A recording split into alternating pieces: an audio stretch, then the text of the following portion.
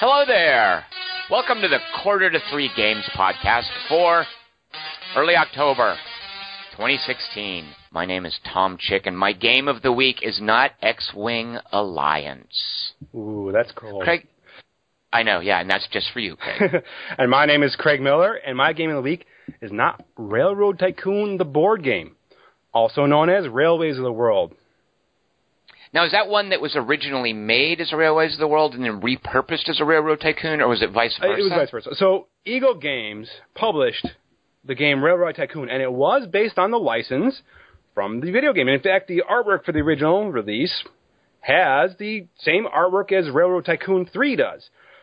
Right. At some point, they lost the licensing rights, and the game went on a print for a bit, and came back, and it was basically rebranded Railways of the World. It is identical game, the identical components, the same maps. It's just basically renaming it, and nothing else much changed.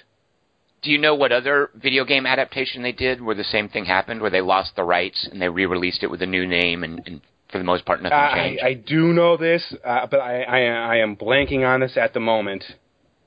Do you not have in your board game collection, Craig Miller, a copy of... Actually, now I'm blanking on the name of what they changed the name to. Something like Empires, Conquest of the Americas, or Conquest... Oh, Age of Empires 3? Right, it was originally Age of Empires 3, but they lost the rights to it, and then they re-released it as... I can't think of the name. I'm going to go with Empires, Conquest of Americas. Something like that. Yeah, that sounds familiar, but no, I do not have the game. And in fact, I have never even actually played it, although I have wanted to. The Age 3 one or the Railroad Tycoon one? No, I have Railroad Tycoon. And it was not my game of the week, not because I do not love the game. I do. It was my favorite board game for the longest time, but it has been replaced by a new love, and so it is not my game of the week. And that's important that folks know that when we specify something is not our game of the week, we're not slamming it.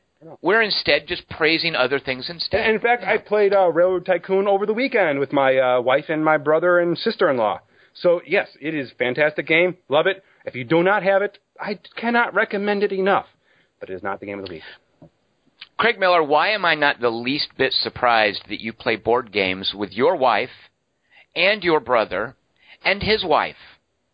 Well, I understand you guys are a fairly tight-knit group. What's going on there? Well, as we mentioned during the pre-show, my wife and my sister-in-law were college roommates. And in fact, my brother is the one who set me up with my now wife at the time when we first met. So I'm also imagining the story from their perspective. Like, there's these two women who are roommates in college, and one of them has a date. And she says to her friend, his older brother is single, and, my date is saying, hey, can we set him up with one of your friends? So why don't you just come out with us? And she's probably like, oh, I don't know, really? There is more than a kernel of truth to that. Although they say, I cannot verify the truth of this, but they say that repeatedly throughout their college year, because they roomed together all 4 years, they had joked that they are going to marry brothers one day. Well, they did. Whoa! Now, it sounds like you guys were set up. And I can neither confirm nor deny the accuracy of the statement. They have told us this repeatedly over the years. But neither my brother nor me were obviously around to witness this, so we can't say. Out of curiosity, how quickly... So when your younger brother says, hey, I've got a date, Craig, come with me, you're going to go out with her roommate, how long had he been going out with this girl? Okay, so it was a fairly new thing. So eventually he marries her. Which one of you marries first? Oh, my punk little brother could not wait his turn. He skipped the line, and they got married about a month before we did, actually. Almost exactly a month. Wait, so the weddings were that close as well? Like the weddings were... Wow. Man, your family must have been very busy. That was indeed a very, very busy summer. Unfortunately... like I said, he did not wait his turn for getting married. He's 6 years younger than me, so you understand that was a little bit of a little jab from him. But I had kids. My son came first, so it worked out in the end. Mm-hmm. What is it? Just the two of you, you and your brothers? No, we do have a sister. So my brother is 6 years younger than I am. My sister is 5 years younger. So they were very close in age, although admittedly my sister was closer to me than she was my brother for reasons of, well, unsurprising, their proximity in age. She never had to go to high school with me, and she had to go to high school with my younger brother, and so you can imagine that had some fun moments. Right. Now, I want to talk about the family that you come from. You are not a fireman, Craig Miller. Your father, however, was a Chicago fireman. Not Chicago. He was a town right outside of Chicago called Hinsdale. You know what? For those of us out here in Los Angeles, it's Chicago. Like, you can't go. Los Angeles is downtown. Everything within, 30 miles of Los Angeles, it's Los Angeles. Yeah, it's kind of the same here. You're from Los Angeles. I'm from the Chicago area. I mean, you go for starting downtown, you can pretty much drive an hour in any direction and still be in the suburbs. So, right. So, but when I say Chicago fire, like, the idea is he wasn't like in like the urban core of Chicago. That's not where he was a firefighter, I guess. Okay. But a Chicago area firefighter. Your grandfather as well. Yes, although it was not my father's father, but it was in fact my mother's father. Oh, I just assumed. No. Wait, okay. No. Wow. Okay, so it's not like a family lineage. Just like it is in a weird way. Two forks. And it's weird that my grandfather worked at the fire department. My father worked at, and in fact, he worked there. My father came on to that fire department after he got married to my mother. So, yes, it was kind of a family thing, but not directly as such. Although my dad's father was in the Marines for a number of years, and then he went on to be a police officer in a town nearby as well. So see, your dad's so your grandfather then would he have been in World War II? My dad's father was actually in the Aleutians, so that was World War II. Oh, wow, yeah, because that was the only, if I'm not mistaken, it was the only instance of the Japanese seizing American territory. Yes. They grabbed the very tip of, there was something at the very tip of the Aleutians, and they're like, ha, we have it, we're now on American soil. Pretty much. That is the, I believe that was the only time since the War of 1812 that U.S. territorial sovereignty had been, But and that's because I don't think you can count the Mexican-American War because Texas was not part of the United States at the time. Exactly. So why didn't your grandfather keep the Japanese from grabbing the Aleutians? What happened there? I don't have any honest answer because he died when I was too young to really ask him much about that. Okay. Sometimes you have to lose a battle to win a war. If we'd put all of our resources into defending the Aleutians, then who knows what happens to the Wake Islands or Australia? Exactly. Or the European theater, right? Exactly. Yeah, we might not have landed on Normandy if we were fussing about the Aleutians. I'm pretty sure I want to hear coast is a little more important than a bunch of rocks and ice that pretty much comprise the Aleutians. If we were really bad as a country at strategy games, that might have happened, but we know better, right? We know where the victory points were. Exactly. Northern France is a solid 5. The Aleutians is like half. Yeah, exactly. So Craig, before we geek out too much on games, because boy, are we going to geek out, I want to know, what was it like growing up with a dad who was a fireman? Like, it seems like it would be cool, and he has adventures, and isn't it awesome to grow up and be able to say, what does your dad do? He's an office manager. What does your dad do? He sells insurance. What does your dad do? He's a fireman. Like, isn't that cool growing up that way? It did have its moments. It absolutely did. Although it's not as cool as you would always think, because an unfortunate downside to be a fireman, and it's not this way at all departments, but a large majority of them, they do a 24 on, 48 off. Right.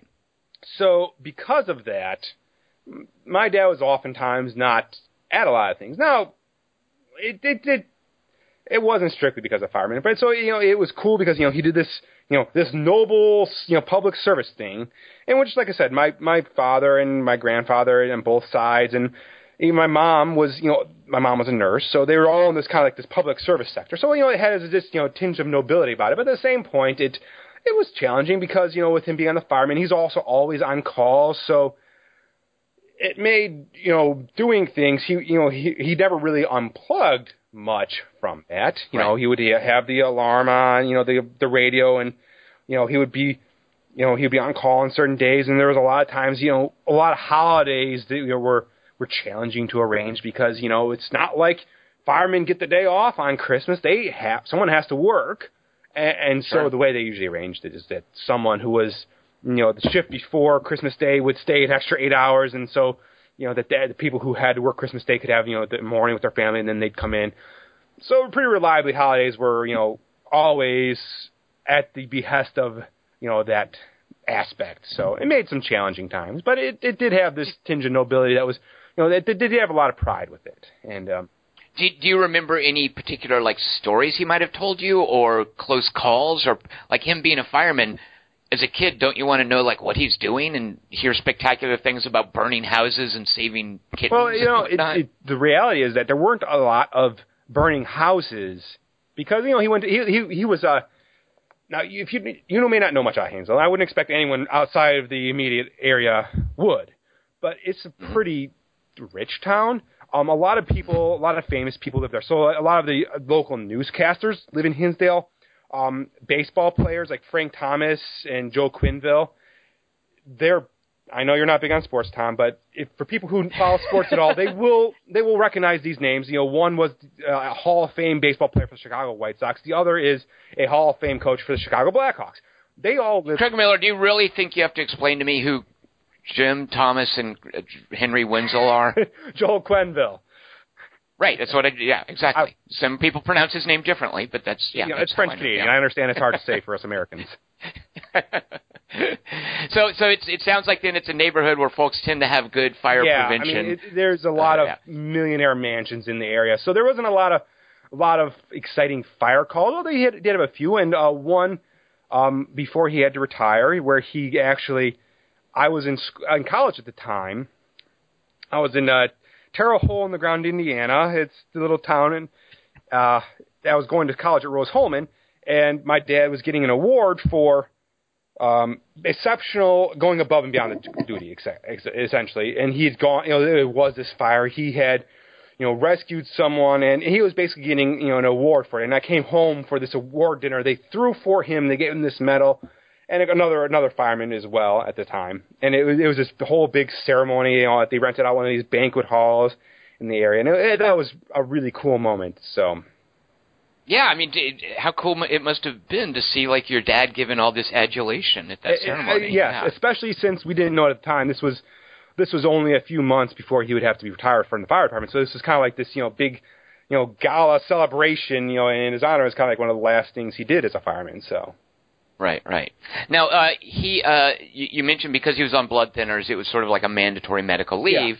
Yeah. They don't, obviously he's in more danger if he were to get an injury. Oh, yeah, exactly. Exactly that. Fire has a certain amount of risks inherently associated with it. So, you get a cut in a fire and, you start bleeding and So that was the department policy that they, when there are certain medications, if you're on them, you can no longer be an active duty officer. So someone who gets to retire, you said he was, still in his 40s. What does he do with his time? I by the way, that sounds like an awesome thing. I mean, it probably sucked for him in a way, but he could just play board games. Well, he could if he was the type of person who played board games very much. But no, he does his time doing a number of different things. A lot of TV watching. He's on and off been working throughout the years. He is currently working. He works at a place where he specs out.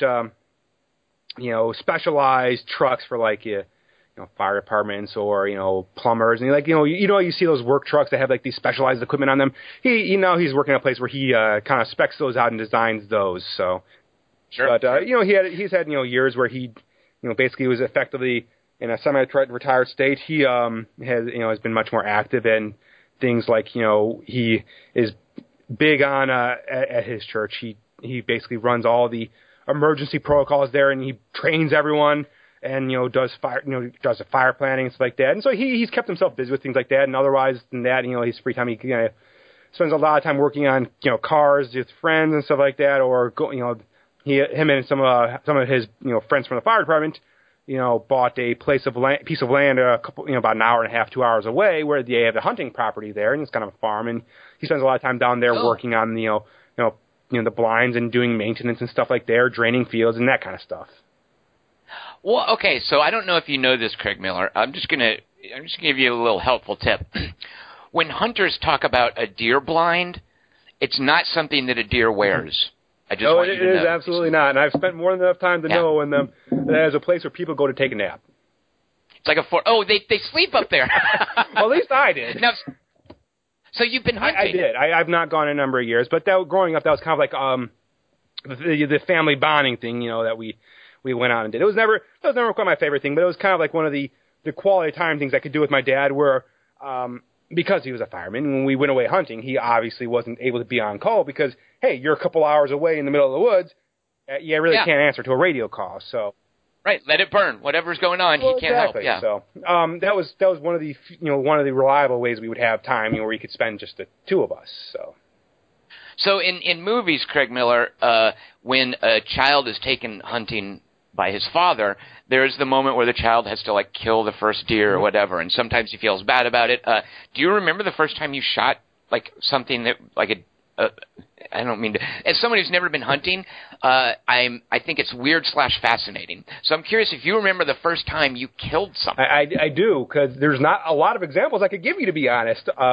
We mostly went deer hunting growing up because my grandfather. Now my dad bought this property with a fireman in the recent years, but before that, my dad and I would go down. My grandfather had this piece of land on far southern Illinois. Now, Tom, I know you're a fan of strategy games. Have you played any of the Civil War games?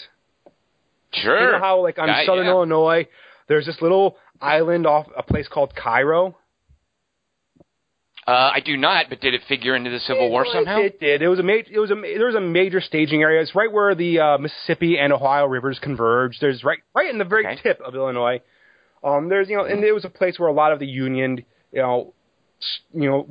armies started, and there's some significant battles that started in the area because it was right by Kentucky and Missouri.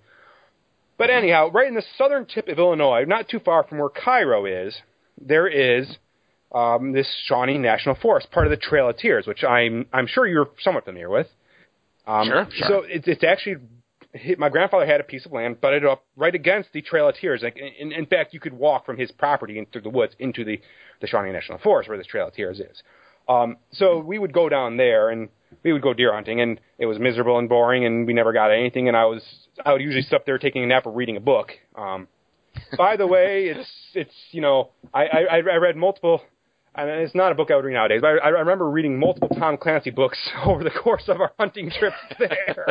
I have since grown past them, but that was my reading material up in the hunting blind. There's no shame in reading Tom Clancy. Lots of people do. Oh, sure. I for a variety of reasons, I've kind of gone, yeah, okay. I'm not really. That particular brand of jingoism doesn't appeal to me as much anymore. Sure.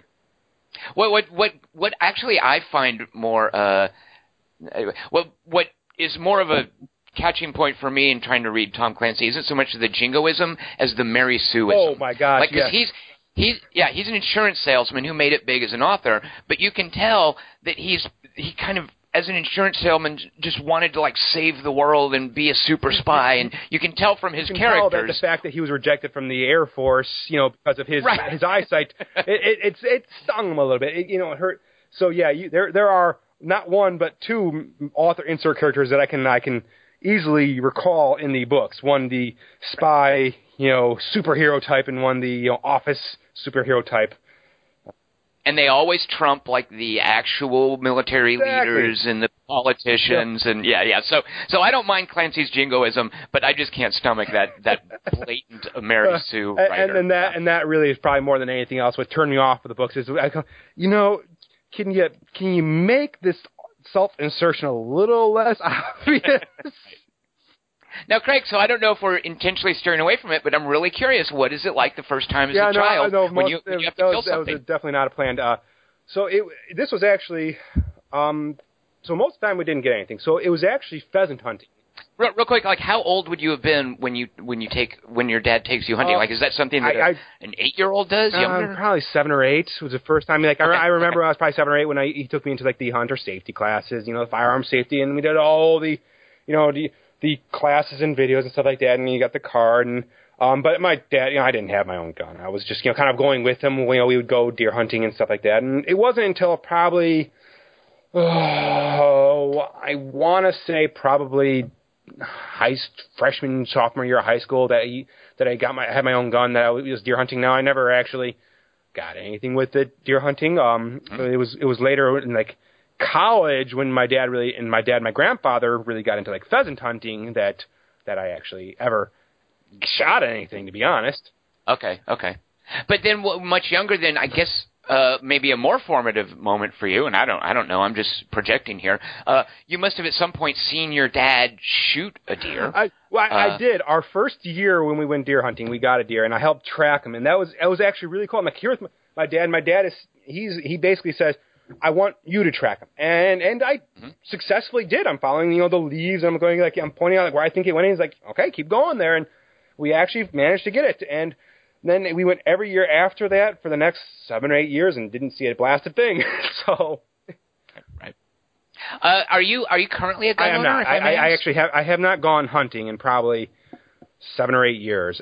Like I said, it was never really my thing. It was a thing I did because it was a way to spend time with my dad and that kind of bonding thing. But it never really was my thing for a variety of reasons. Not any moral objection to hunting per se, because we would only hunt things that we eat. We weren't doing the trophy hunting. I actually do have a strong moral objection to that kind of trophy hunting. But we would go out hunting, and we would do this to we'd eat the pheasants, the deer, the duck, whatever it was all for food, and so that that was fine. But it wasn't my thing. I have other interests that I rather pursue, and with my very limited free time, hunting was a very easy thing to cut once I moved out of my parents' house, and right. Right. We had other ways. Ironically, this is going to sound weird, but one of the best things that ever happened in my relationship with my dad was actually him having to have quadruple bypass surgery. The thing that made him not be a fireman anymore was actually very good for our relationship, because we had a kind of a strained relationship before that, but that changed after that for a whole lot of reasons. Both him and I came. So he must have been pretty young too when it happened. If it retired him at 45, that was when he retired just months after his quadruple bypass. It was right around the time he was 20th anniversary on the fire service, actually. So okay. So that changed our relationship, and we because of that we actually started to have other commonality, other things we could spend our time doing, and so the hunting became less important. So it became very easy to shut that out at that point, because we didn't need that anymore. Right. Have you ever tried to play a board game with your dad? We have, and here are a few he actually will play and enjoy. Like what? Tokyo is probably one of the. Oh, good Lord, that's for children, Craig. No, it's not. It is a fun. Now, it is not a deep strategic game, but you roll some dice, you punch some monsters, and you play a game in 20 minutes, and it's great. It's a lot of fun, and it's one of those things. My father plays it with us. Because the idea of King Kong punching Godzilla in the face in Tokyo and then dropping a tactical nuke on the playing field, it's so absurd and silly and fun, and more importantly, there's enough randomness and chaos that, it's not like he feels that he's going to be locked out, the game. You always have a path to victory available. It may be rather slim or may rely on a lot of luck, but as long as you're in the game, you still have a chance. Everything you've just described, Craig Miller, is why it's a game for children. And I'm just being facetious. It's like extreme beer and pretzel stuff. Well, absolutely, and that's what we use it for. Like I have no problem with those light games like that. They're fun. They're never gonna be my favorite game. They're never gonna be like we have a couple hours to kill and play a game. They're never gonna be what I say. Oh, let's play this. But if we have half an hour and we got 6 people around the table and we're just kind of chilling and we're not around it, you know what? My mom will play it, my dad will play it, all my siblings, and there's no one I know who will turn it down, and my family and friends like that. So it makes it a very easy game to play. There's other games that fit that bill, but that's anything in that genre, anything in that vein, that works fine. So this would have been a great place to segue into games. But before we do that, I want to ask you about two things. So you still live pretty much where you grew up, in the same general area. Yep. Are you still do you still have friends that are the friends that you grew up and went to school with? Do. In fact, one of my best friends, who was the best man at my wedding, is someone who I've known literally since we were in diapers. So. And what kinds of things do your friends do? Because I'm always curious about that. I've lost touch with most of the people that I grew up around just from moving. What kind of things did your friends turn out to do? The reality is that of the friends from before high school, like before college, that I still keep in touch with, there's only really 2. that really qualify, and they both moved to different states at this point. One has moved to Ohio, and he's a fireman out by Dayton right now, and the other has moved to Oklahoma, and he's a youth pastor out there. So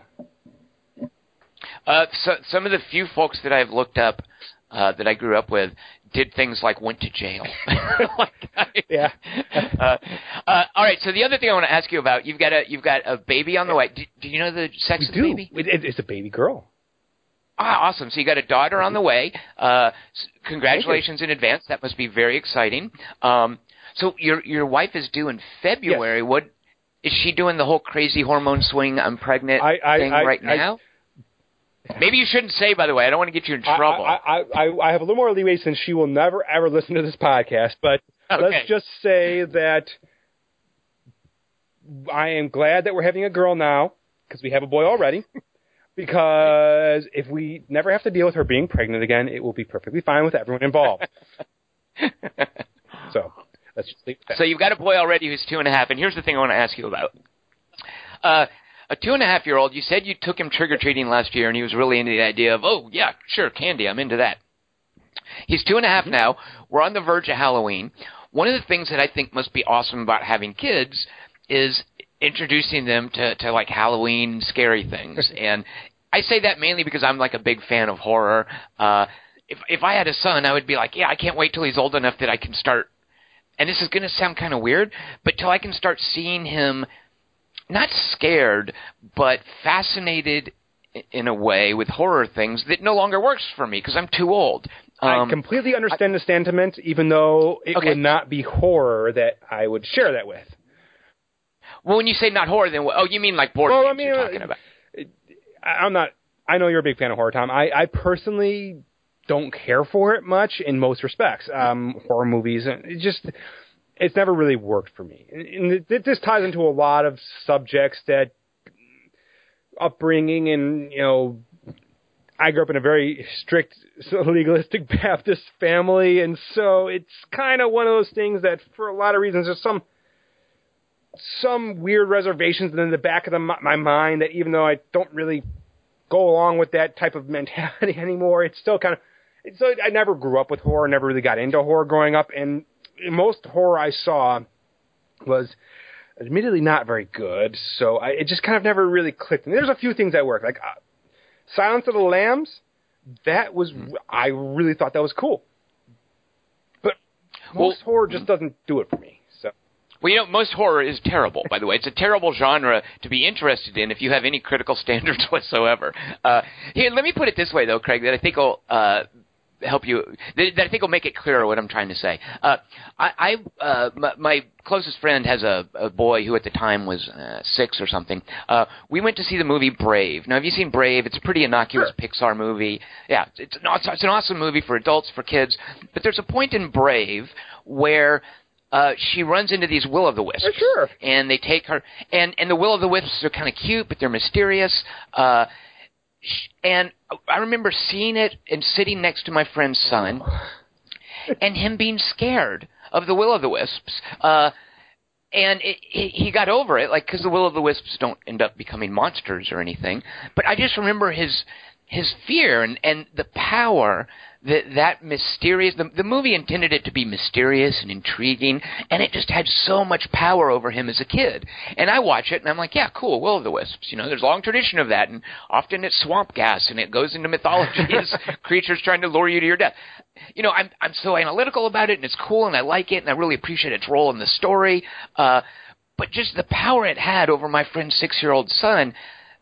I so envy that. I so envy, it's just a matter of seeing the world as a child. And I guess that's one of the huge advantages of being a parent. Yeah, seeing through more into night. And actually, you know what? That reminds me of something from this weekend. So you've seen Zootopia, right, Tom? I believe you. Did you do a podcast on it? I have, yes. Okay.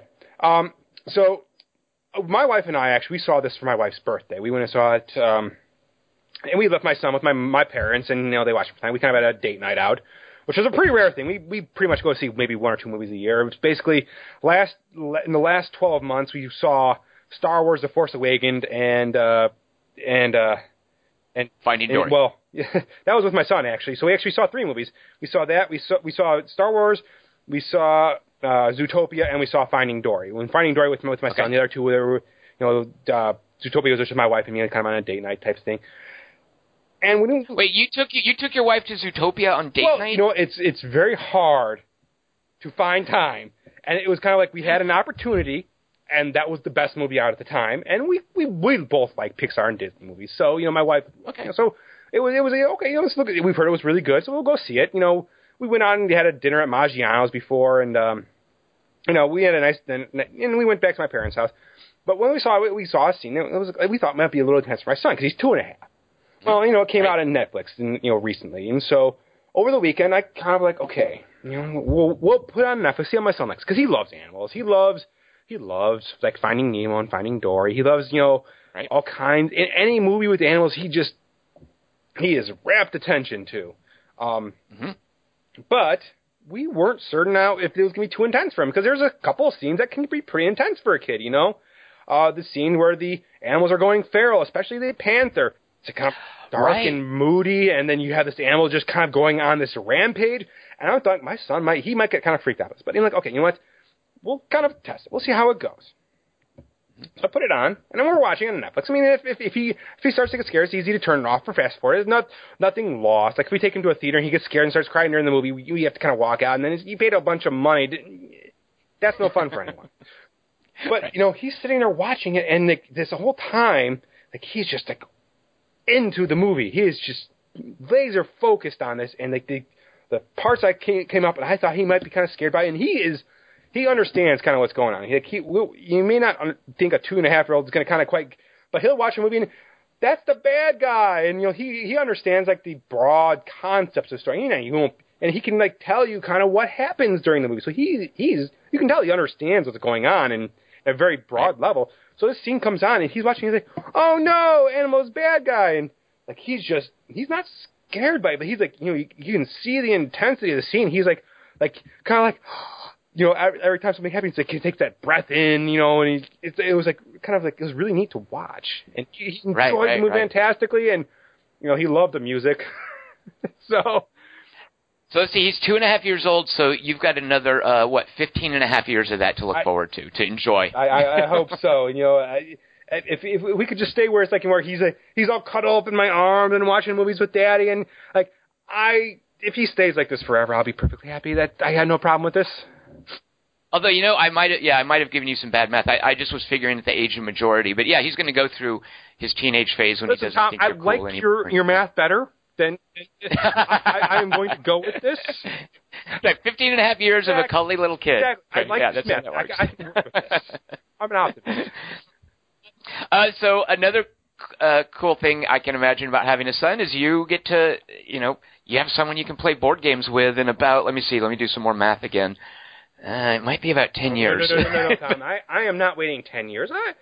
Well, no, you can play King of Tokyo and silly stuff like that soon enough. I'm talking about real board games, Craig M., like the one we're going to talk about in a little bit. But, yeah. I don't know. I mean, I have it on good authority from people I've talked to that I know people who play the game we are going to talk about with their 6- and 7-year-olds. And, in fact, sometimes their 6- and 7-year-olds can even win.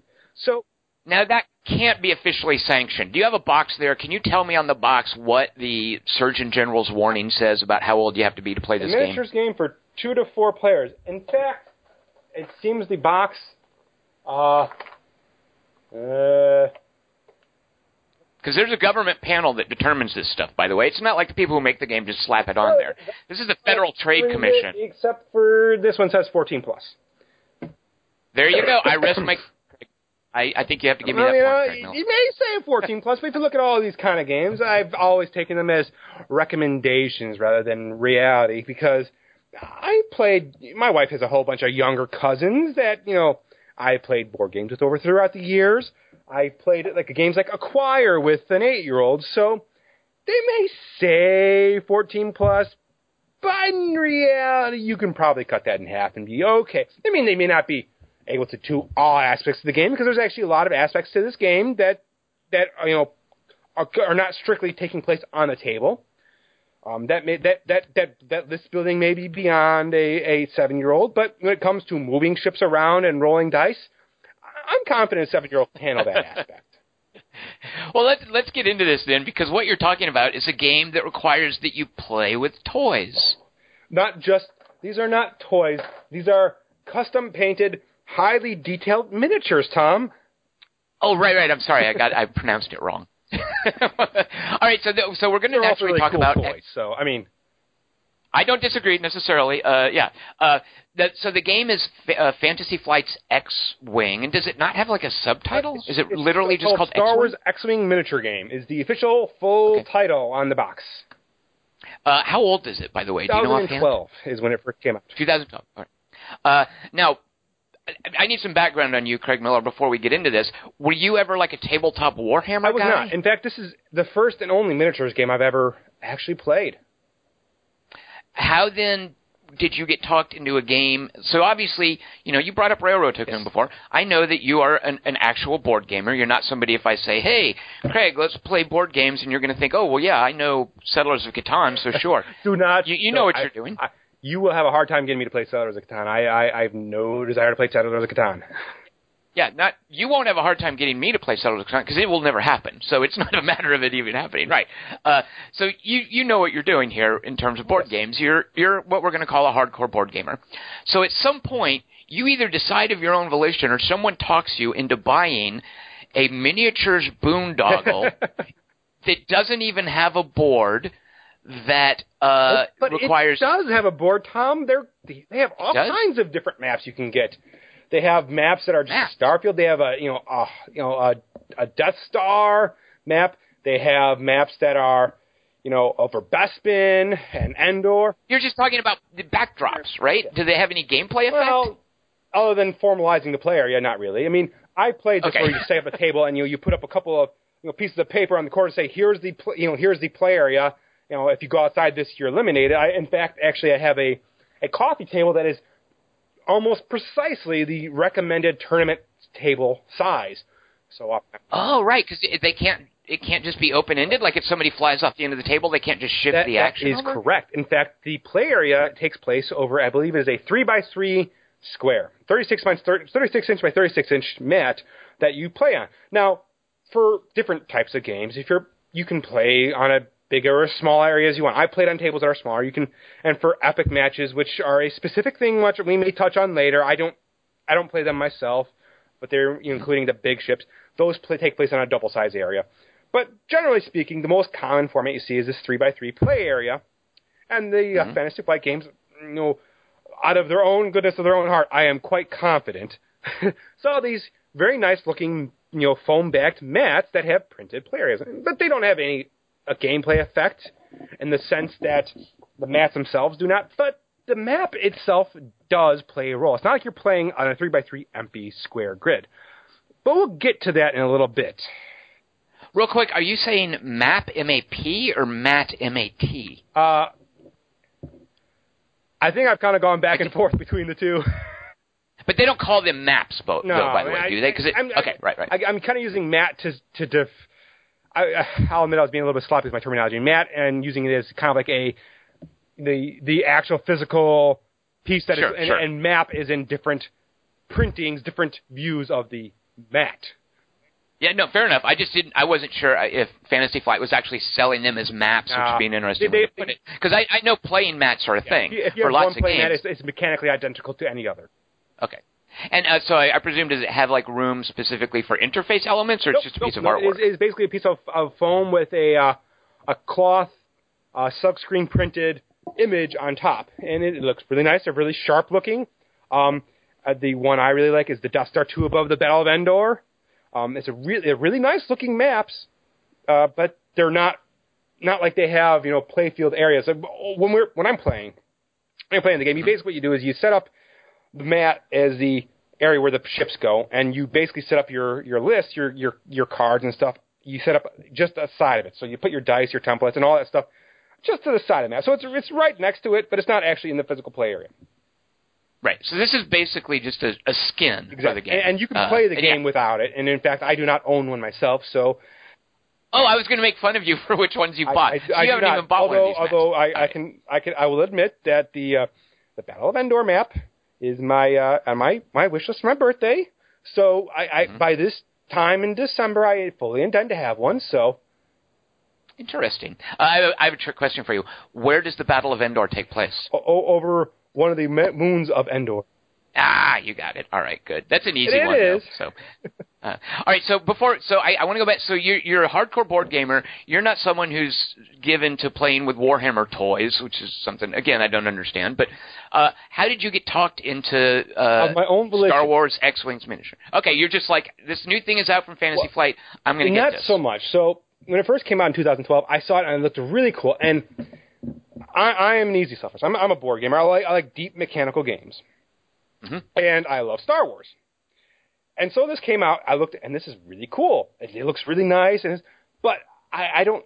At the time, I was in school online, and I was working a full time and then some job. I mean, when you're working 50+ hours a week, and you have you're newly married, and you're taking classes online. It's just board game time was hard to come by, and so I'm like, oh, this is really cool. It's something I'd love to play, but I just don't have the time to devote to this kind of hobby game.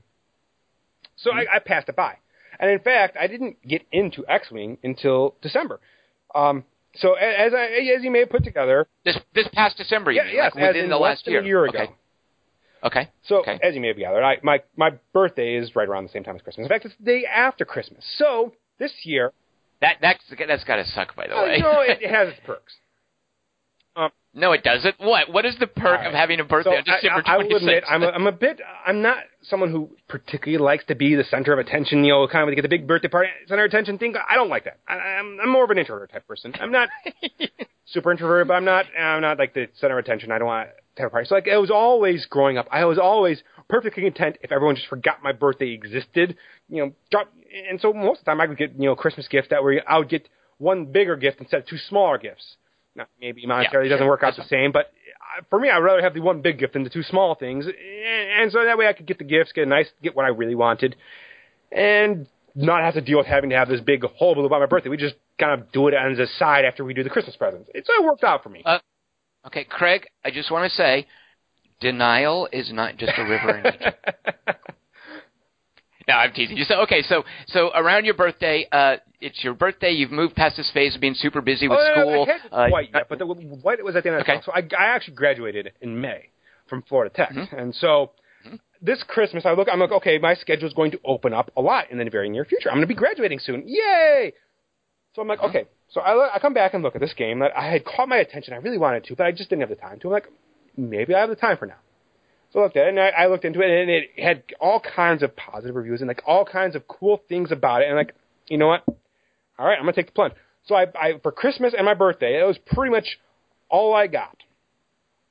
With a few exceptions, there was a few other things, but pretty much anything that was not strictly, like a kitchen utility type thing, like a for the kitchen or anything. It was pretty much I got X-Wing stuff. So I all in one swoop. I go from not having anything to having a pretty wide range of things. And I put on, I made a wish list and said, here's the specific types of ships I want. So kind of everyone, so it wasn't like I got like 5 different people got me the same ship. I had a nice range of things, and it all in once I got my nice collection, and then I started playing the game. Okay. Now, so there's the core set, and how viable is it to play with just the core set? Like, do you feel gimped? So I like the fact that you're taking a moment to answer and you're not just because you know what else got good reviews, Craig Miller? The Symbionese Liberation Army got good reviews from Patricia Hearst. So I just want to say, there's a little maybe Stockholm Syndrome going on with you X-Wing people. So I like the fact, by the way, that you don't instantly say, oh, yeah, you only need the core set. The reality is, if you just have a single core set, you have enough to play the game with one other person, but you won't have enough to play a normal game, and you won't have enough to go and play a game with other people. So, first thing to explain, let's start with the basic theme. So, it is a miniatures game, but it's not a miniatures game in the vein of like a Warhammer, in that in order to play Warhammer at any sense of competent or competitive play, you basically have to drop like $1,000 or more into a single army to have anything that's even remotely hopeful of being competitive. Like, otherwise, you're just going to get, you're get wiped off the floor because that's the way it is. Like, individual models cost so much. Now, X-Wing is not like that. It's a miniatures game, but it's not this huge money sink in the same way. You can, in fact, for under $100, you get everything you need to make a Rebel or Imperial or one of each type of list. Make lists that are fun and varied and are competitive enough that you're not going to just get knocked out. And in fact, I can make you a tournament competitive list for probably about $60 for any one faction. Now, if you want to play more than one faction, if you want to have a lot of different types of varieties, it's going to cost more. I mean, there's no two ways around it, unfortunately. When you say faction, it's strictly Rebel and Empire, or is the Smugglers stuff? The game came out, there was Rebel and Empire. A couple of years ago now, and I'm going to give you the exact date, with Wave 6, I think. Yes, Wave 6, they came out with a third faction called Scum and Villainy, which is like your bounty hunters and stuff like that. And that came out in February of 2015. Yes, there you go. So about a year and a half ago, they came out with Scum and Villainy faction. And if you get the core set, though, you have no... That is correct. You can only play Rebel or Empire. Okay, the two core sets are very similar, though they're slightly different. So there's an original core set, which is what came out in 2012, which has one X-Wing and then two TIE Fighters. They're the original trilogy, X-Wings and TIE Fighters. Dude, that's all... I mean, that's my first reaction, is that's all you get? Is an X-Wing and two TIE Fighters? Yes and no. As far as miniatures, yes. Right, I know there's the different cards for pilots and you get all the components you need to play the game. And in fact, you cannot play the game without a core set. You don't have the dice. The dice and the templates and the range rules and stuff like that all come in the core set. So it comes with all the components you need to play the game, plus one X-Wing and two TIE Fighters in the core set. Okay. Now, real quick, the core set, not like a $60 thing, is it? No. And in fact, if you're... MSRP, I think, is like $35, $40. But reality is, if you're shopping online or you're going around, you're not going to spend more than like $28 for it. I mean, if you're not having to buy it right now, you can pretty easily find it for under $30, and sometimes for as low as like $25. But it's priced because Fantasy Flight knows you're going to want to buy more stuff. Yes. Yeah. It's not like for instance, like a $60 game where, and then they know you're going to buy more stuff. It's more like a $30 game, and they know you're going to want to buy $30 again worth of additional shit. I mean, if I were to put a numerical value on my stuff, if I were to buy at what I consider the prices I would pay, I mean, I very rarely paid full price for it. I mean, nobody who buys board games seriously pays full price. Probably around $200, $250 worth of stuff. I mean, my collection as far as people go is relatively small. I mean, it's not huge. I have enough to play a lot of different Rebel and Imperialists, but I have no Scum and Villainy stuff, so that's going to be this Christmas. Okay.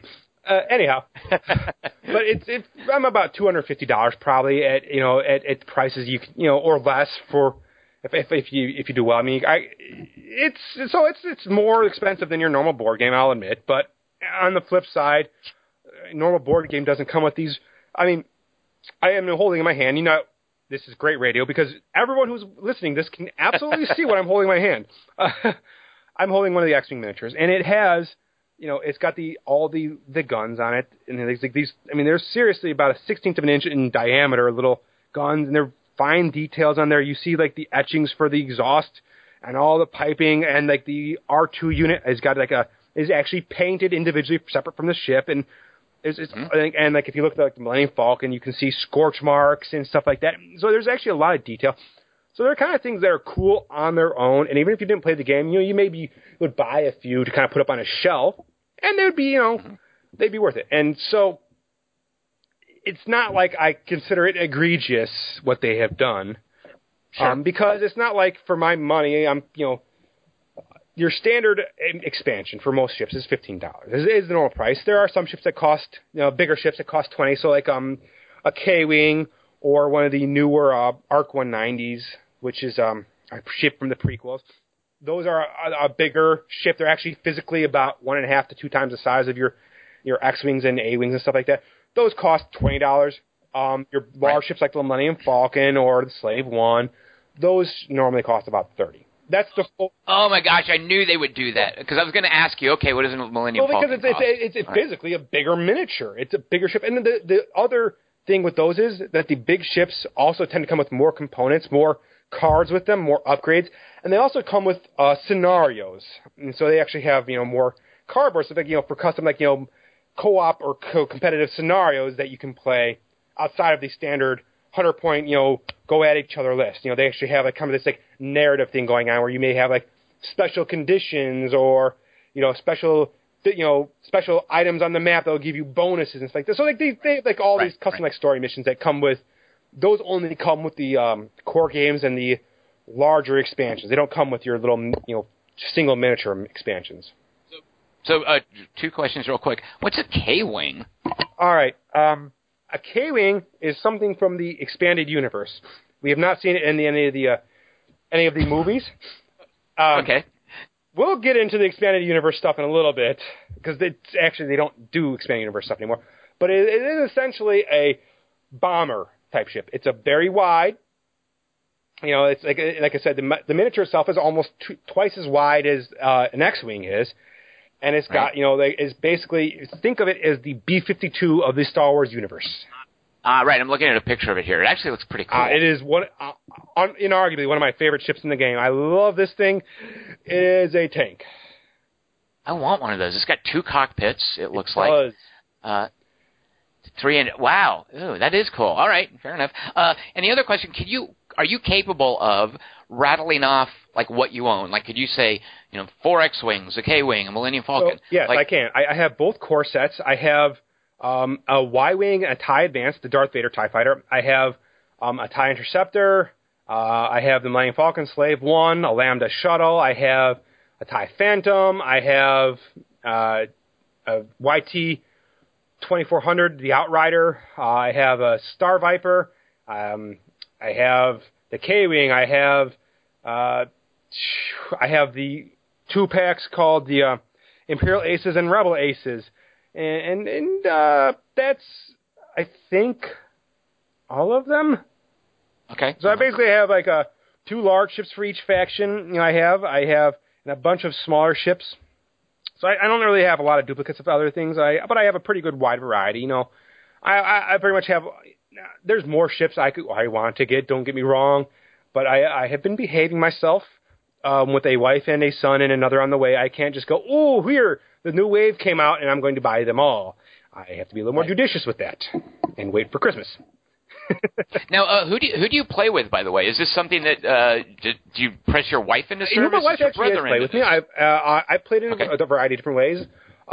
So I have played one-on-one with my wife. I played one-on-one with one of my coworkers a couple times. I have played 2-on-2 and 2-on-3 matches. Which is easy to do. You just split the points. Where I have my brother and sister-in-law and my wife and me. We're playing the game as 2 teams.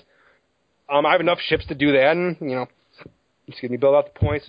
Expand it out to like 150 points, and I can do that with 2 people, and everyone's basically got 2 ships, one large, one small. You can do fun with that, and you can play a game like that, and it's relatively balanced, because it's a point system, so it's not like adding more ships to the mix. Oh no, you just have to make sure the points in the end are relatively same, and it should be a relatively balanced match.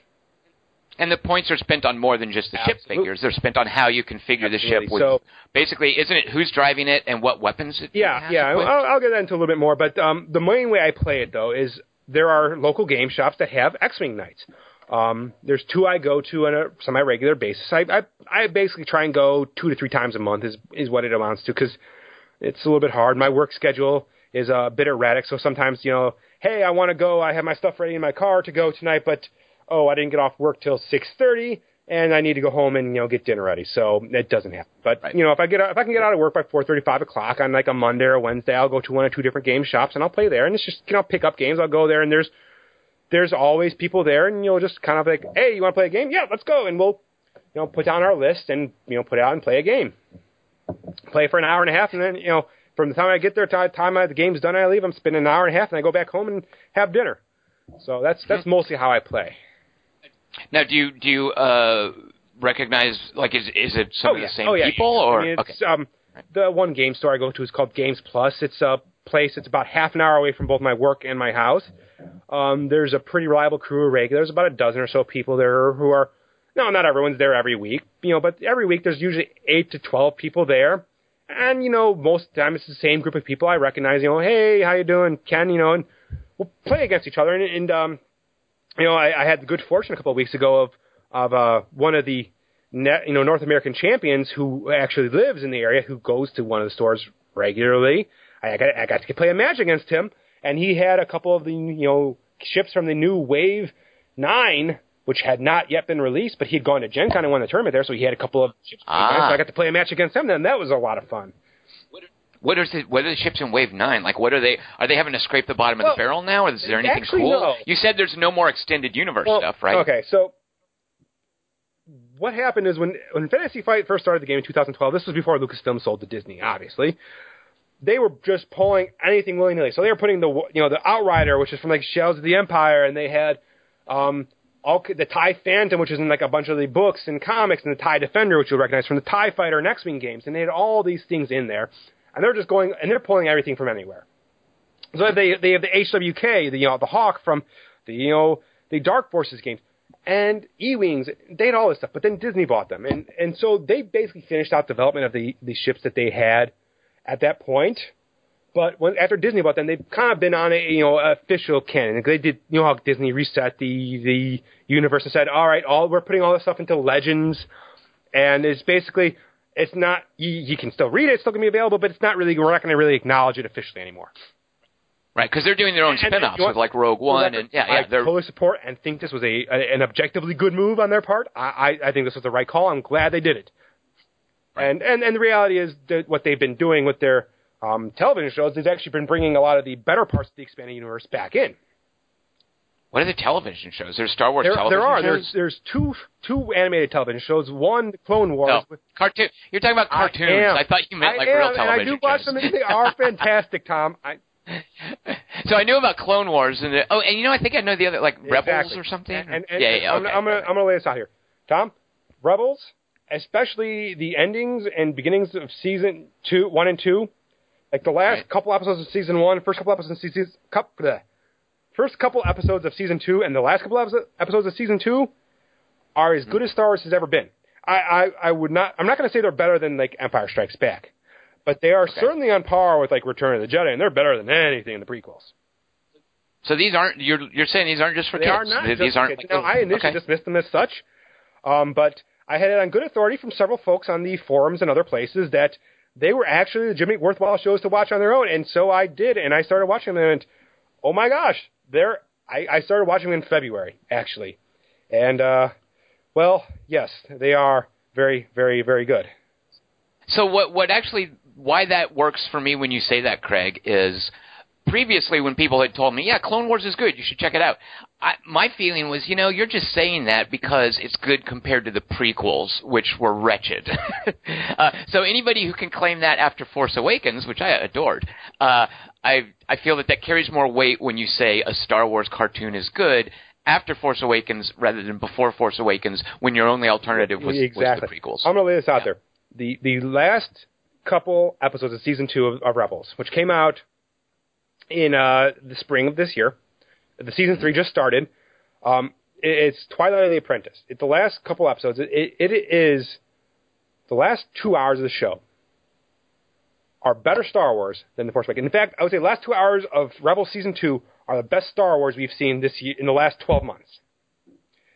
And I do not say that I enjoyed The Force Awakens. I recognize there's some flaws with it. Okay. I'm not the biggest J.J. Abrams fan. I recognize all his proclivities in there and the faults that he brought into it. But he also did some very, very good things with it. And considering the job he had in front of him, he did better than you could possibly have expected. But Rebels Season 2 eclipses that and just has an even more emotional, even more narrative impact than The Force Awakens. So there are 2 full seasons of Rebels? There are, and like I said, Season 3 just started. They started 2 weeks ago. So okay. All right, no, I'm intrigued. I definitely am. I almost watched a Batman cartoon because I was hearing people say, yeah, there's one of these, like Batman, I even forget which one it was. Batman, the animated series, I'm guessing? I don't know if it's a series. I think it was like a just standalone, like movie, feature-length animated movie. I've heard the same thing. But there was one about Arkham Asylum that I think I read somewhere. Yeah, this is really good. It's legitimately better than the last Batman versus Superman, which isn't saying much. So I'm not above, just that basically this is my way of saying I am not above watching cartoons. Just so you know. It really is. It is something that it reminds me of why I love Star Wars in the first place. Okay. Well, so I want to know then.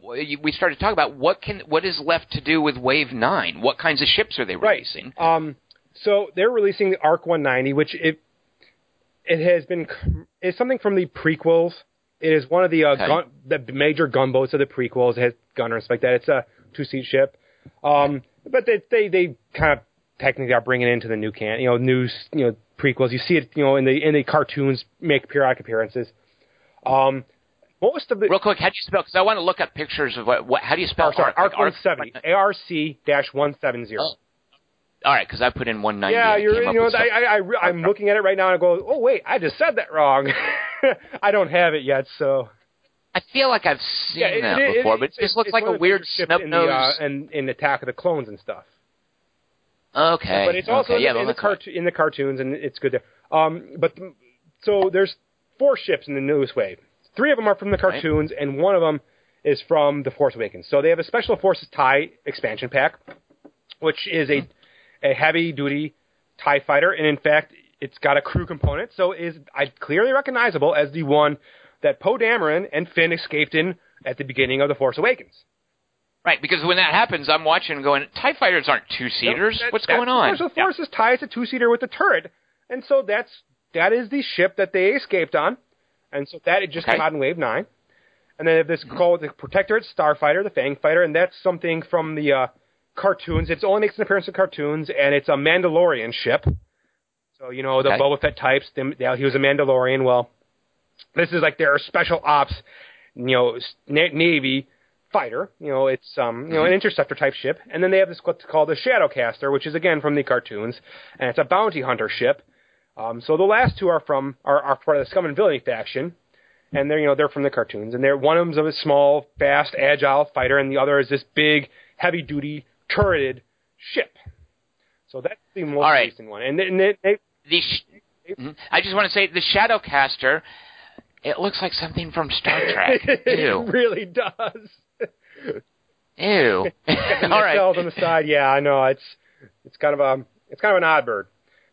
But compared to the other things, I definitely get the sense that it's some big, heavy gun platform. It is. They're definitely selling that. All right. I think now might be a good time. We've kind of gone a bit into the discussion. Might be a good time to kind of, for the people who have not played it, explain the basics of the mechanics. So, it's a miniatures game. So at the beginning of the game, you construct lists of your ships. Now, the standard game is 100 points on each side. Those can be allocated between any number of things. So it's, as you said before, you have your ships, you have special weapons, so cannons and turrets that you can equip to your ship. You have crew people you can put in there. So, hey, you can put, Jan Ors or Kyle Katarn in your ship, if you're a rebel and you do special things, or you can Emperor Palpatine and Darth Vader in your ship on the Imperial side. There's faction neutral, people you can put in that will do different things. You can put munitions like torpedoes and stuff, which are one-shot weapons that can do a lot of damage, and can do some really cool special effects, but they're one use only, so you gotta do them well. You gotta make sure you plan out ahead to use them. And there's elite pilot talents, which are like basically only certain ships get them, like the best of the best get these, what they call elite pilot talents, that can do some really cool things, give you extra actions and stuff like that. And then there's modifications, which any ship can equip, which are, can be things like engine upgrades, which allow you to do a boost, which is basically do a second move after your normal move. So you can equip your ship with all these different abilities. Now, real quick, I just want to interject real quick.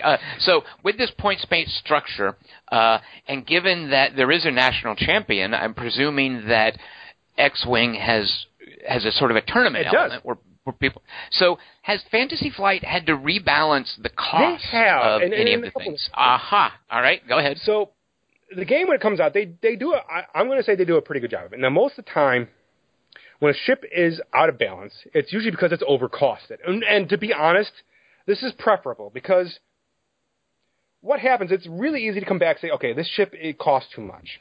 And the Darth Vader's TIE, the TIE Advanced that I mentioned earlier, I have one.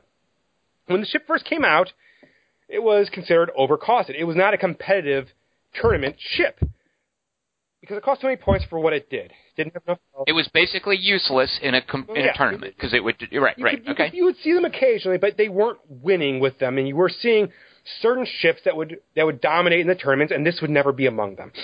So they realized that, okay, the ship is overcosted. So what they did was later they came back and they released a card that basically grants the TIE Advanced an ability to equip a free upgrade called a systems upgrade. Now, systems upgrades are very rare in terms there's not a lot of ships that can equip them. But they do some very powerful things. Right now, there are 10 ships that can equip this systems upgrade. So less than a quarter of the ships can equip systems. And are all system upgrades a matter of post-release balancing, or some of them are released? So, like the ship like the B-Wing came out, and it had the ability. So each ship has certain things it can equip. So every ship has the ability to equip one mod, and at a baseline, a modification. There's a special type of which is a special type of card you can equip, and every ship can equip one of these. But that is the only card that you are guaranteed you can be able to equip. So you can equip one mod or one title, and one title. And not all ships have title. In fact, only a few ships have titles. But you can, if your ship has a valid modification or title, you can always equip those. But otherwise, everything else requires you to have this special icon on the bottom of the ship card, and it will tell you what's available. So, for example, the K-Wing, why I love it so much, can equip bombs and torpedoes, and it can equip crew members, which are really, really cool abilities. Like I let it do cool things. But, however, it can equip those. But, for example, a Y-Wing, even though it can equip torpedoes and turrets and stuff just like the K-Wing, it does not have a crew slot because it reflects that the capabilities of the ship. So, different ships have different things. So, like an X-Wing can equip a torpedo, it can equip modification, and if you have like a Luke or a Wedge, you can equip an elite pilot talent. But if you're just flying a generic pilot, you're not going to get that elite pilot talent slot available to you. So A-Wings will have certain things available to them that the TIE Interceptor will not, and so on and so forth. So each ship, based on the type of ship it is, will have things. So like not every ship can equip torpedoes, not every ship can equip cannons. There's a special type of a card called Illicit, which is faction locked to Scum only. Well, was faction locked to Scum only, but there's a new pack coming out called the Heroes of Resistance, which is now allowing certain Rebel ships, namely the YT-1300 and YT-2400, the Millennium Falcon and the Outrider, to equip an illicit slot. So previously this was not available to anything but Scum, but now it's starting to get broadened out to a few select ships outside of Scum. So, everything has its own thing it can equip. So the TIE Advance came out, and it was overcosted. No one could fly tournament competitive. So they released a card that allows you to equip a systems card at -4 cost. Now, to put this in perspective, a Z-95 Headhunter or a regular TIE fighter, your most cheapest ships are 12 points each. Okay, so -4 is a third of a basic filler ship. So that's not an insignificant price reduction. So Darth Vader costs 28 points to equip himself. So on a 100-point list, he's costing nearly fully a third of your points with nothing on him. So to equip other things, Darth Vader normally sits at like 35, 40 points. Most common build, I think, for him is like 36 points. I'd have to look it up, but it's somewhere in the 30.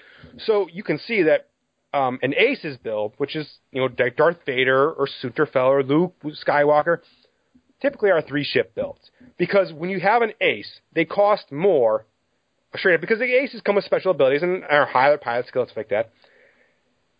But you pay for it. So, if you're flying just regular TIE fighters, you can put 8 TIE fighters or 8 Z-95 Headhunters on a list and fly that, and that will fill you out and put a few of them have a modification on there for 100 points. Right. Or you can fly 3 decked out super duper aces that can do all kinds of crazy stunts and stuff like that, but there's only 3 of them.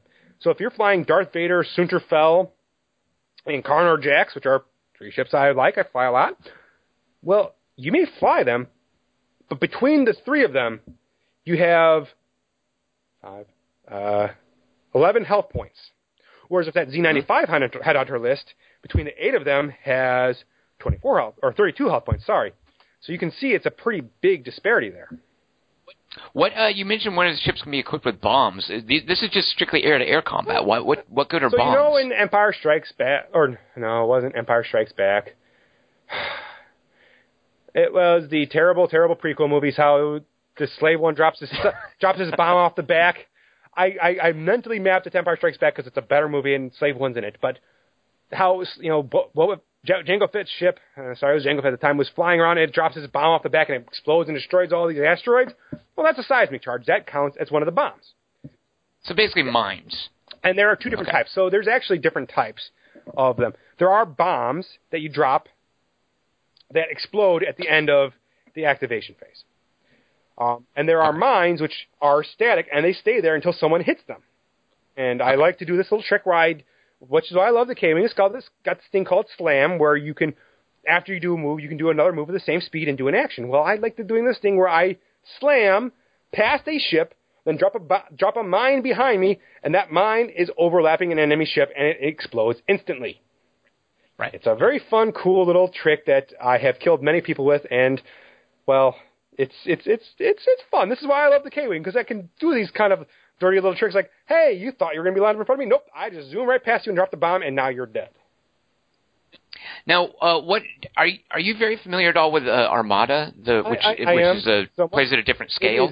It is a different scale. So Armada, and other than some shared artwork and some basic similarities in the fact that they are both about ships and both about you setting movement ahead of time, they're played at a different scale and played very, very differently. I've not played Armada, but Armada, because of the type of ship they are, you actually have to plan movements multiple turns in advance. And depending on the type of ship, you may have to be able to make your movements that turn, or you have to plan 3 or 4 turns in advance. Right. There's these little dials that you put on the table. You're playing like an Imperial Star Destroyer with a big, bulky, heavy hitter. This thing's a tank. This thing's huge. But you're going to have to set your movements 3 turns in advance. And if things change before you go, after that 3rd turn, the battle may have changed completely. You're locked into that move. But But then there are smaller, nimble ships, and there are fighters as well. And you have the Corellian Corvettes and stuff like that. That you basically set the dial as you go. So then here's a question I have for you.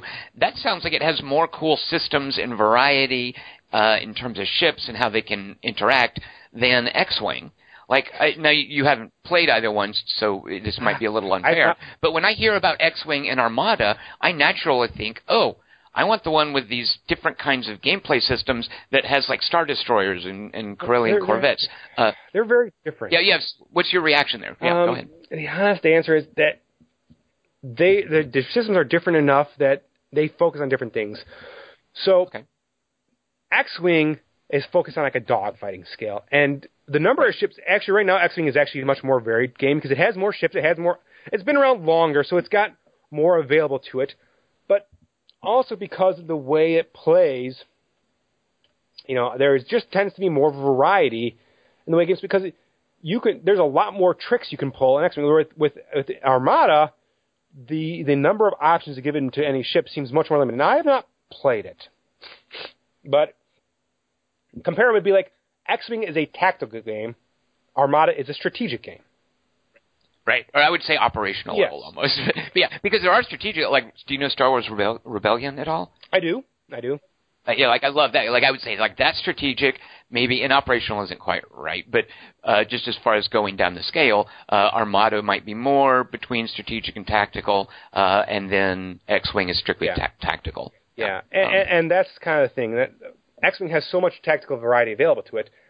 So I kind of hinted at it. So there's a couple different ways you can build out. So X-Wing at a very core level has kind of this rock, paper, scissors thing between 3 general archetypes. There's what you call jousters, turrets, and arc dodgers. So jousters are ships that are high firepower, lots of health. A B-wing is your classical jouster. It's a ship that's going to go right at you and kind of try and hit you hard and hit you fast.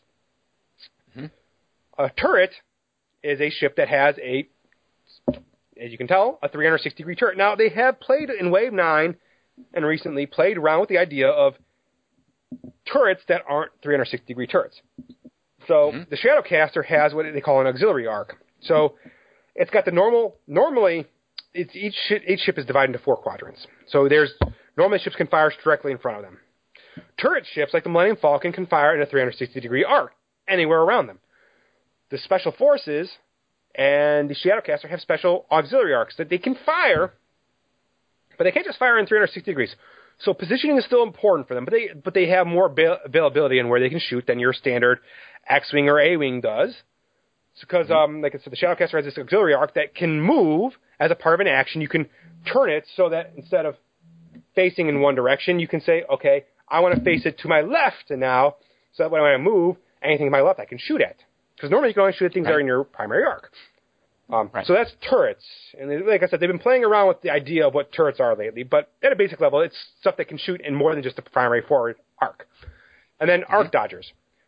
Arc dodgers are ships that rely on not getting shot at. So a TIE Interceptor is a classic arc dodger. It's got 3 health. So if you get hit, there's not a lot of room for error. Like, for example, an X-Wing comparison has 5, a B-Wing has 8. So they're glass cannons. They can shoot. They can shoot 3.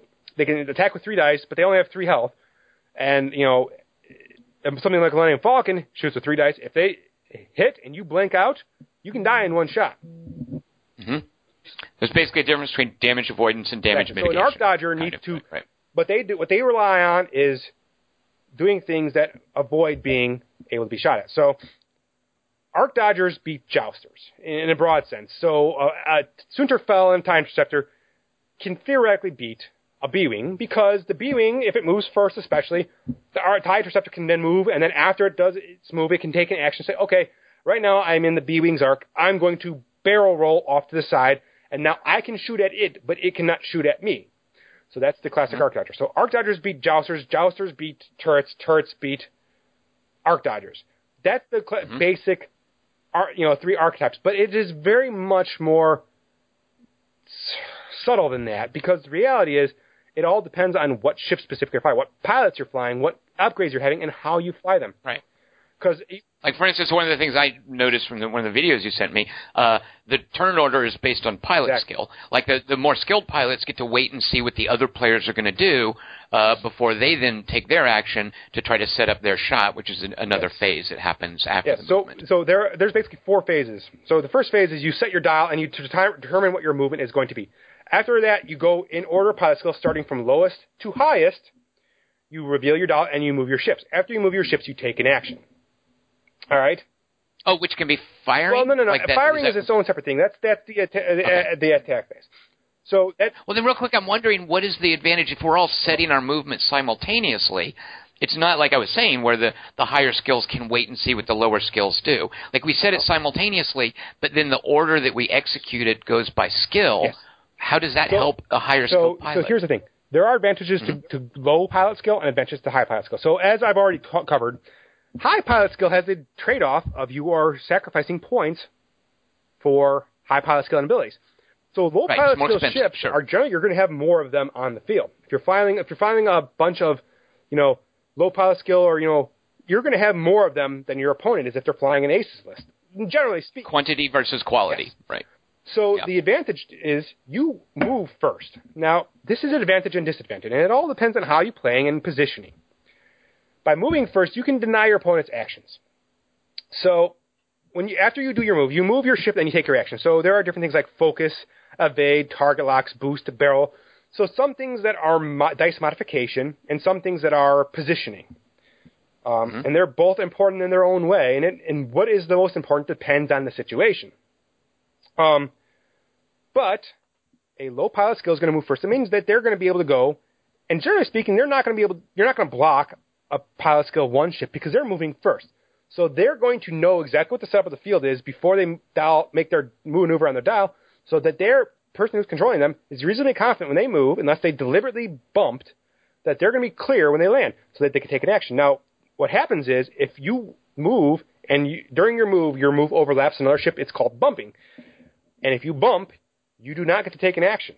And this can be devastating. So a ship like Sunterfell, which is a TIE Interceptor, it's a really good ship. It's a high-quality ace, pilot skill 9. It's one of the best ships in the game. Very, very much a competitive ship. You'll see a lot of competitive. But if Sunterfell bumps, he does not get his actions. And a Sunterfell without actions is rolling naked dice. And if you're rolling naked dice on 3-hole, they get a good hit in, pop, you're dead. So denying actions to an ace is one of the ways you want to try and kill him. So by moving first, it's an advantage to the person who's first because you can try and block them. And we have a lot of ships. You can do a lot of things to try, and that's the goal. Of, a lot of times on a lot of lists, you'll see a couple aces with a low pilot skill, cheap ship, and that ship's purpose is to act as a blocker. You don't really necessarily care so much about the damage you can do. It's there to take shots to absorb damage so that your aces don't take it, and it's also there to try and get in the way and block other ships. So I'm curious, what if you were to look at what is being modeled in a real-world dogfight? Because Star Wars is basically based on the World War II dogfighting scenes. What is that bumping supposed to model? Because that seems like if a guy gets to go first, and I'm playing the highest skilled pilot, and he gets to go first and just bump his ship into mine, what is that modeling? That would be insane. So the official explanation is that when a ship bumps, it's basically spending its action to try and avoid a collision. So basically, it's the unskilled pilot just being a spoiler and a jerk and just flying recklessly. Okay. Yeah. And I guess it has to make itself vulnerable anyway. It's not the ace still gets a chance to shoot it down. Sure. It's just when it gets to arrange a block. And okay. now ships that are touching at the start of the combat phase do not get to shoot each other. Now you can still shoot other ships that you're not touching, but if two ships are touching each other, they don't get to shoot each other. Now sometimes a very smart strategy can be to deliberately set up a block with a ship that's vulnerable so that you cannot get shot by them. Okay. So that's a thing. It still feels gamey. I mean, I guess I haven't seen it, but well, I mean it. And I understand why it's in there, and it's just a difficult thing to do with the modeling something that is fast-paced, sure. high action, like a dogfight in a turn-based system. I mean, I'm sure the complication isn't unique to X. Oh no. Right. And so that's the advantage to going low pilot skills. The advantage to high pilot skills, you know exactly where all the other ships are going to be at the end of their move, so you can do things. So certain actions are contingent upon a range. But wait, you don't know because you're having to dial in your movement simultaneously. Okay. So let's say you have two ships that are not in. So there's a range marker that's range 1 to 3. You can only an action like target lock you can only take if you're within range 3 or less of another ship, unless you have a special card that says otherwise. But generally speaking, range 3 of a ship, you have to be at range 3 or less in order to take a target lock as an action. Now, target locks are a very powerful means of dice modification, and dice modification is a very important concept in X-Wing. Because if you're rolling dice naked, you're basically at the whims. So an attack dice has 1 critical hit, 3 regular hits, and 2 focus results on it out of an 8-sided dice. So 75% chance to roll eyeballs. 75% chance to roll paint. Now, if you have dice modification, if you have a focus action, that means you have a 75% chance of any individual dice coming up as a hit of some type or being able to make it a hit. But if you do not have a focus action, if you have no dice modification, you have a 50% chance. So that's a very powerful addition. And so dice modification is one of the ways you push through damage, because if you're fighting against another ship and you're rolling naked dice, your odds of hitting can decrease dramatically, especially if it's a high agility ship. You need that dice modification in order to reroll blanks or to change focus to hits or any number of different types of things to do that. So target lock is one of those types of dice modification. You can only do it range 1 to 3. So if you're two ships that are far away and they move to the low pilot skill ship moves first, at the end of its move, it may not be in range to take a target lock. However, the high pilot skill ship moves, it may move into range 3. Now that ship can take a target lock, and the low pilot skill can't. That allows you to do things like shoot missiles that can be very important and help out in a big way. So sure. So, Craig, I hate to do this, but I have to go stream a game on YouTube. So there's so much more we could talk about in this. I hate to cut you short. But real quick, describe for me your last game. You talked about your tricky little move with the K-Wing and the bomb. In fact, that came up in my last game. So I was flying a K-Wing with what's called a twin laser turret, which is 3 dice attacks. You do 2 ice. It's basically a low damage, high probability hit attack. It's a way to take out high agility ships. And I had it loaded with bombs and stuff. And I had a K-Wing with lots of bombs. It was Miranda Doney, which is a regeneration ship, bombs and a turret. I had a Horden Psalm, which is a Y-Wing, named Y-Wing, one of the ones that was on the Death Star attack, with a twin laser turret, which his abilities, he modifies range 2 and 3 attacks. And then I had with him, flying with him, an A-Wing with a couple of talents that made him very hard to hit. So I had a K-Wing with bombs and a turret, a Y-Wing with a turret, and I was flying, and an A-Wing, I was flying against... Now, real quick, given this paper, rock, scissors structure, you obviously can't look at what the other guy's flying before you make up your points. Like it's blindly building you build a list in advance, and it's a big part of the strategy of the game. Is building a list, but so you have to cover your bases. Like if you just go all jousting, for instance, you're banking on the other guy not having enough. You can make any list work. You just have to kind of fly them differently, different lists. So I was flying against a guy who was flying a couple of the new Protectorate Starfighters, which are pure jousters, high dice, hot attack jousters. Well, I wanted him to get range 1 into attacks, and then he had a couple other ships on there. He had a Y-wing with a turret as well. So flying against him, I used my turrets. My turrets were able to do things to his Protectorate Starfighters, which are high agility ships, Arc Dodgers / Jousters, and I was able to reliably put in damage through. And at one point, I managed to put it do a move with my slam. And I did a bomb that I was able to end the game basically by killing 2 of his Protectorate Starfighters by dropping a bomb that hit 2 of his Starfighters in one move. Does that frustrate other players? Because you're making them fly into. You're not shooting them fair and square. You're making them fly into bombs. The thing about it is that bombs are one way to really deal with aces because a bomb does damage that ignores evade dice. I dropped a 5 in charge. It's just straight. You do 1 damage to every ship within range 1. It is unavoidable damage, so it just goes straight through and hits them. Right, very nice. And so you did win. Yes, I did. Although I've been on the other end of things where there's a ship called Dengar, a list called Dangaroo, which basically is the ace killer. It forces aces to re-roll their dice on evade. Right. So it attacks you, and then you roll your evade dice. Normally evade dice are what they are, and you can modify them, but he can make you re-roll them. So what happens is that ace that relies on evade dice to not die and modification, all of a sudden, boom, I rolled 3 evade. Perfect, you didn't hit me. Reroll them all. I just rolled all blanks, and now I'm dead. Right. So I've been on the other well, Craig, I definitely can see the appeal of this. I'm not sure you've talked me out of $250 in the podcast. If we had another hour time, I could go. There's so much depth to this game. There's so many layers. We just barely scratched the surface, unfortunately. I definitely believe you. So I would say you've gotten me maybe about $60 towards that $250 commitment. So, all right. Well, Craig, I've really enjoyed talking to you today. Congratulations again on this upcoming February in advance when your new daughter arrives. You guys don't know a name in advance, do you? We've had this name picked out for almost 3 years. You do? Well, okay. Because what's your daughter's... when we first we didn't find out with our first kid. We found out when our son was born.